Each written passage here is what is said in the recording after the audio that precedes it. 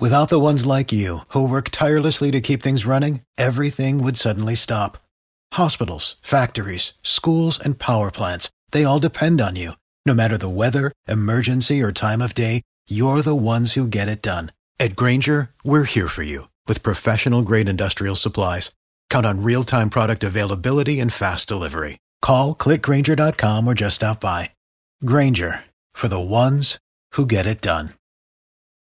I mentioned earlier that due to the pandemic, there will be a limited number of fans at the Players' Championship in March. There was a letter that came out, a statement, a notice to fans of the Players' Championship from the tournament's executive director, Jared Rice. So I reached out wanting to make sure that he had a chance to come on the radio and share that. And, Josh and I have been reflecting, Jared, over the last several hours this morning about how, in many ways, our world stopped at the Players in March because of the start of the tournament that ultimately had to end. We thought this would be maybe a several-week disruption, and here we are days before Christmas and still managing through this. What have the last several months been like as you've been working to prepare for 2021? It's true when you think back at it, Rich. Who would have imagined that we'd be in this position? But I think the last couple of days, and this is just personally speaking, it's really refreshing, and to see Dr. Haley and some of the comments from the Baptist leadership today in terms of the science and the vaccine is just really, really positive for our community. Over the last couple of months, it's been a challenge for us to understand what exactly we may be in a position to be able to do, and what is most critical for us is doing it in a very safe way for our players and our fans. And as you might have read, the result of that is going to be something a little bit different this year. And so, what we're asking and preparing the community for as we get closer to tournament time and have a better understanding of what we feel like we can do in terms of attendance and ticket types, is that be on the lookout for other ways to engage, and whether that's listening to your updates in the morning, following online, watching on television. The community does an amazing job with the Donna Run and thinking about how we rally around that in our own personal areas and communities. We're going to have to get creative because this is our week, this is our event, and we have an opportunity to make a tremendous impact on the community. We're just going to have to do a little differently this year. You have 82 days to prepare for it, and certainly you can make some changes. Thanks for the reminder, Rich. Yeah, 82 days, 22 hours, and 42 minutes, actually. You do have some time now, Jared, to be able to make big picture changes, but then also I would imagine even be able to pivot on the spot. How might that go into the planning for, will attendance be 50%, 20%, that sort of thing, and how are you able to manage that, I guess, over the next several weeks? Yeah, when we looked at the, very similar to, in a lot of respects, when we see a couple of things. One, the PGA Tour has been back and competing for over 25 weeks, and really has been unrecognized, and that's fine, leader in terms of getting back to playing competitive golf and competitive sport, which I think has been great for our communities in which we play. And so taking the learnings from that and applying it to, how are we going to do this at our flagship event, has been very, very helpful for us. And so our plan really is based on, looking at ways to modify, in some case eliminate certain hospitality venues, but, build them out in a new and safe way. And we've done that.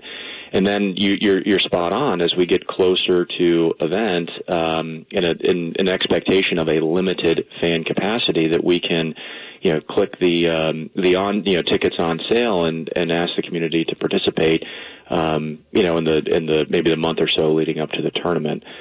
So we have that flexibility, but for right now, our focus is on building out hospitality and doing it in a new orientation in a safe way. Do you have a date that you look at to say we've got to make our decision here because tickets will need to go on sale? And when into the new year are you looking at that, Jared?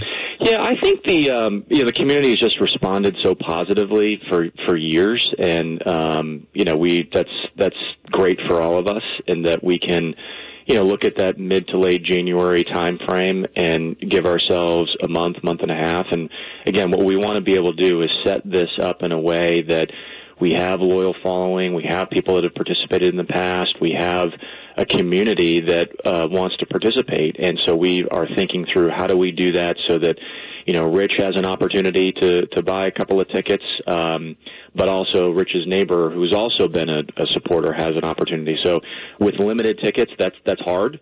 but we want to at least give the community opportunities to participate in terms of tickets. And we think if we start that process in mid to late January, we'll be in a position to be ready to go on March 9th. Obviously, the golf is one part of it, but the thing that I love most is the way that you give back charitably through the community. And I know that was impacted because you didn't have the same number of people coming through. I don't know how significant of an impact it was, but how might the changes for 2021 also impact the ability to give? Well, I think this is, I appreciate you asking me that question. I think this is where listeners can really, again, think about, if I'm not in a position to be able to come out to the tournament, either by choice, by health, by lack of ticket availability, that doesn't mean that we still can't do things or rally around the tournament in ways in which we will be able to help our ability to provide charitable benefit. And by that I mean those earlier points of, it matters. Following online, watching on television. If we're going to have watch parties and in safe ways and safe numbers, activating around our restaurant partners, engaging in those ways makes a difference. And I think this year you saw full evidence of how the team can really respond in new ways by the Feeding Northeast Florida, and how we were able to turn around and 24 hours after cancellation, take food that was otherwise going to be served and feed it to the homeless in Jacksonville, and do that with our commissioner. That's just one way in which we can do things a little bit differently, and it's important to us. You heard Commissioner Monahan say last year on Friday morning to hold us accountable, and we hold ourselves to that standard. We want to figure out ways in which we can engage so that we can still continue to contribute to the community. We'll stay close by for updates. 82 days, 22 hours now, down to 38 minutes until the Players 2021. Best of luck. Yeah, you got a lot of work ahead. Merry Christmas, Happy New Year, and we'll be in touch over the coming weeks here. Jared Rice, the tournament director at the Players Championship. Thanks. Without the ones like you, who work tirelessly to keep things running, everything would suddenly stop. Hospitals, factories, schools, and power plants, they all depend on you. No matter the weather, emergency, or time of day, you're the ones who get it done. At Grainger, we're here for you with professional-grade industrial supplies. Count on real-time product availability and fast delivery. Call, click Grainger.com, or just stop by. Grainger, for the ones who get it done.